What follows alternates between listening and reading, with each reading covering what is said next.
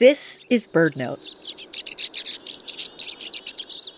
Bird feeders provide hours of entertainment, but you might be surprised to learn that scientists want to know about the species that show up at your humble bird feeder. Consider this.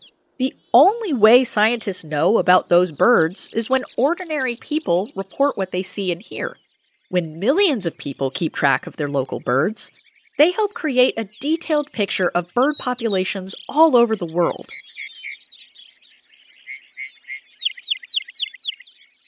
eBird, a project of the Cornell Lab of Ornithology, lets you log the bird species you observe on a smartphone app or on the web.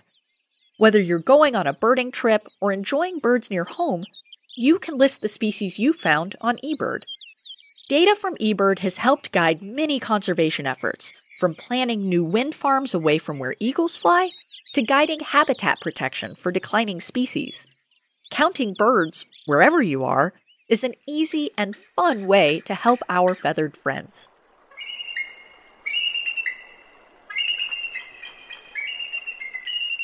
BirdNote is on a mission to inspire 1 million people to take action to help birds over the next 3 years.